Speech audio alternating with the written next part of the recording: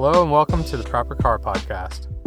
I'm Drew Markey and I'm excited to share my love of cars and my knowledge of the car sales and service industry with you. The goal of this podcast is to help you be more informed about the car buying process, to help you find the best car for your needs and your budget, and to help you enjoy car ownership more than you've ever imagined. I'm your ally in car buying and I can't wait to help you out, so let's get started.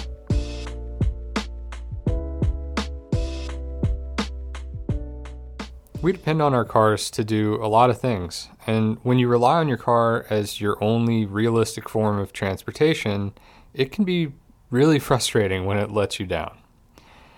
So reliability is typically one of the most important considerations we make as consumers when researching a car to buy. But it's not always easy or possible to know if a car will be reliable. And even the best cars can leave you stranded at some point. So I wanted to take this episode to talk a bit about reliability. In the coming segments today, we're going to discuss problem cars, why you may want to stay away from them, or when they could still be okay to consider.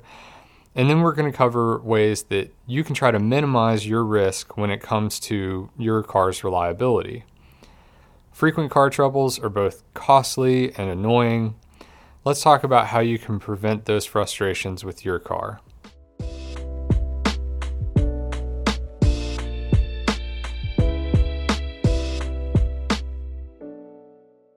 It doesn't matter if it's your car or computer, your phone, your house's heat or air conditioning. If you depend on something for work and safety or transportation or just comfort and it's working, you're either happy or probably just neutral to the fact that it's doing what you expect it to do. But the moment that thing isn't working, it becomes a problem. And when it comes to your single mode of transportation, it's a problem that quickly builds into multiple other issues that you now have to figure out. A non-running car will certainly cost you money to deal with, sometimes lots of money. But it's going to throw off your day. It might force you to cancel plans, and there are countless other possibilities for what that might mean for you. Unfortunately, problems with the car rarely crop up at convenient times. So let's talk about one of the first ways that you can keep the frequency of those issues to a minimum: buying a generally reliable car. If you only have one car, and you depend on that as your primary mode of transportation, and you don't have some sort of a simple, easy backup plan in case it's not working, buying a reliable car is especially important. What that means is that you're going to want to do a little extra research prior to your next car purchase. And generally, it doesn't take long to figure out which models within the kind of realm of what you're looking into, the types of cars that you're interested in, are the ones that have a solid reputation and which ones are more likely to leave you stranded. As much as I love quirky and interesting cars, lots of them have earned that reputation by the way of doing things differently from the more run-of-the-mill standard or maybe even boring competition. And while there are stories of Corollas and Tahoes that turn out to be lemons, with cars like that, it's far less likely than something like a Fiat or a Range Rover. I don't want to get into a whole lot of selective, which car is great, which car is terrible here, but generally speaking, these brands, these vehicles in particular, have reputations in one direction or another. And that's often the case, though it isn't always 100% that way. Now, with that said, if you don't rely on just one car and there's a backup vehicle for you to use in case your main mode of transportation isn't working, this topic can certainly be considered very differently. But for now, I do want to talk more about how to figure out if a car that you like is your best option when you put reliability at the top of your list of priorities. I've mentioned Consumer Reports before, and I'm going to give them another shout out now because they have provided tons of research-based information to car buyers for decades. And it's generally seen as one of the best resources to review before you make a purchase for those reasons. They have new and used car issues of their magazine coming out every year, with lots of comparison tests and other types of research shared constantly throughout their other issues too. Within these volumes, you're going to find tons of information on the predicted reliability of not just the car from an overall reliability perspective, but with a breakdown of the many different systems that keep a car running. It's unfortunate that these reliability stats can be fairly predictable when it comes to certain brands, but it's also really helpful to see where they are the most problematic and when they do actually have certain models that stand out as maybe being better or at least average within the competition. Sometimes you're going to find that the car that you've always assumed was super reliable actually has its own share of problems, or that the car that you think is supposed to be terrible actually isn't as bad as you thought. It's really helpful to dig in a little bit and find that kind of information because it's going to be alerting you to some of those possible issues, and it just gives you a whole lot more information to work with.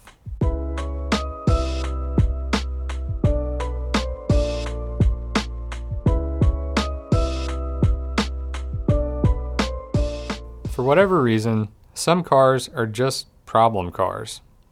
Some of them seem to be possessed, causing nothing but headaches for their owners from the first time that they hit the road. There are protections for new car buyers when this happens, both through general warranty coverage, taking care of the expenses related to those issues, as well as lemon law protection when a car is just well below the normal expectations when it comes to the frequency and the level of repairs that are needed. And as cars incorporate more electronics and technology, it's safe to say that they're all going to be at a higher risk of having more trouble down the road. While most modern cars are actually far more reliable overall than cars from 20 to 40 years ago, the multitude of electronics and sensors, safety and convenience features that are built into today's cars makes them inherently more susceptible to having quirks and faults that will arise later on. The good thing about that, though, is that those issues often just present annoyances rather than a complete failure to operate, although that certainly can still be what comes up. A car is built of thousands of parts, and as a result, at some point, every single car out there is going to require repairs and certainly maintenance. The battery that starts your car can only do so for as long as it can hold a charge, and that time frame is generally just a matter of years. So there will come a day when your battery can't start your car and it will have to be replaced. Tires can only drive so many miles before they run out of rubber and must be replaced before your car can safely be driven again. Brake pads and rotors can only stop the car so many times before they've worn too thin. And these types of descriptions can go on and on for most of the parts on a car. Obviously, a lot of those are considered more of maintenance types of things, but the same can be said for even something like a computer system within a car. The electronics could develop a flaw, could develop a bug or some sort of an issue. And those types of things maybe just prevent something from functioning within the car that's maybe a comfort or a convenience item, but could also keep the vehicle from running or from running well enough to pass a state inspection or many other things. So the best thing that you can do with your current vehicle to minimize your risks of being left stranded is to maintain your car well, and if possible, to have some sort of a relationship with a shop that you can trust to check the car over and advise on upcoming repairs or maintenance over time. Even the best of cars can have completely unexpected problems that literally pop up just without any sort of prior notice. So having a good relationship with a shop is incredibly important, but I don't want to impress upon you that that's going to prevent any and all issues. It can still certainly happen. But the reality is that just as with our own personal health, the better job we do to keep things healthy and stay on top of preventative care, the better that things will operate and the longer we can expect them to last. But you don't have to rely solely on a shop to have an idea of what's coming up for your vehicle in the future, because every car has a recommended maintenance schedule that you can follow that's put out there by the manufacturer. Finding this information is easy. Usually it's just a quick Google search away, or you can just skim through your owner's manual and find the maintenance schedule. And it helps you to stay prepared for your car's upcoming needs well in advance. This is great so that you can budget for those items, because while some visits only have one or two things checked off that are relatively inexpensive, there will be other visits that are going to have multiple items or much more expensive services that will be needed. Having that sort of advance notice helps a ton so that you can prepare for those visits and you can set a little bit of money aside, making sure that the car is going to get those things done on time to prevent other issues from coming up down the road.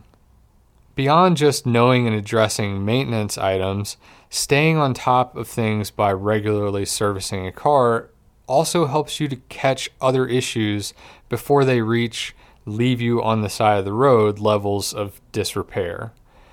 That might mean that the tech doing an oil change or tire rotation on your car spots a torn axle boot or a wire harness that's been chewed on by some sort of critters.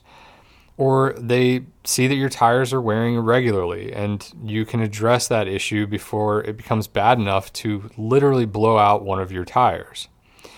In any of those cases, it's truly just as simple as taking a little bit of time and effort, and of course a little bit of money, to have these regular services done and to ask for a quick check over of the car to make sure that you're staying on top of those things, that you catch those things early.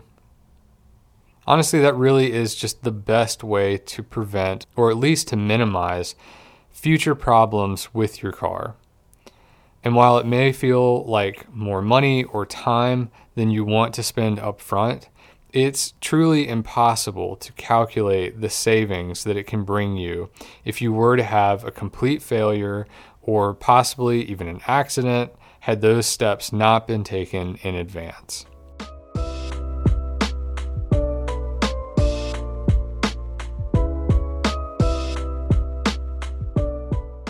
When I started prepping for this episode, I was thinking about throwing a bunch of good and bad cars out there to recommend or to try to steer you away from. Because, as I said earlier, you can look through and see that history shows certain cars are a bit more problematic than others. But the more I started looking into it, the more I realized that I'm not trying to, go after some sort of a clickbait headline to draw in attention and say, don't ever buy a Toyota Camry because Toyota Camrys of this model year had this one specific issue. That type of information is not helpful to the average consumer. And it really just points out that I think it's best to treat every single car buying scenario as a case-by-case basis. Every single one is unique. Your current needs may be different than they were in the past, and they certainly are different from your neighbor or from someone who lives in a totally different part of the country and has different driving habits and different needs from their car.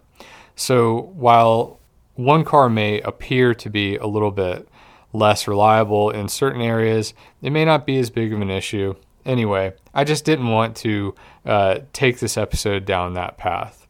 When it comes down to it, cars can be wonderful additions to our lives. They can provide safe and comfortable transportation, can bring us joy, can take us to places that we'd struggle to reach otherwise. But because of how much we depend on them, it's really important to consider how dependable they are going to be for us. And I hope that this episode has helped you learn what to look out for and how to stay on top of your car's reliability going forward. If you have questions about topics like this or would like to speak with me to find out how I can help you plan for your next purchase, please reach out. You can learn more about the services I provide at thepropercar.com or on social media at the_proper_car. DM me there or email me at podcast@thepropercar.com. Thanks for listening, and until next time, enjoy the drive.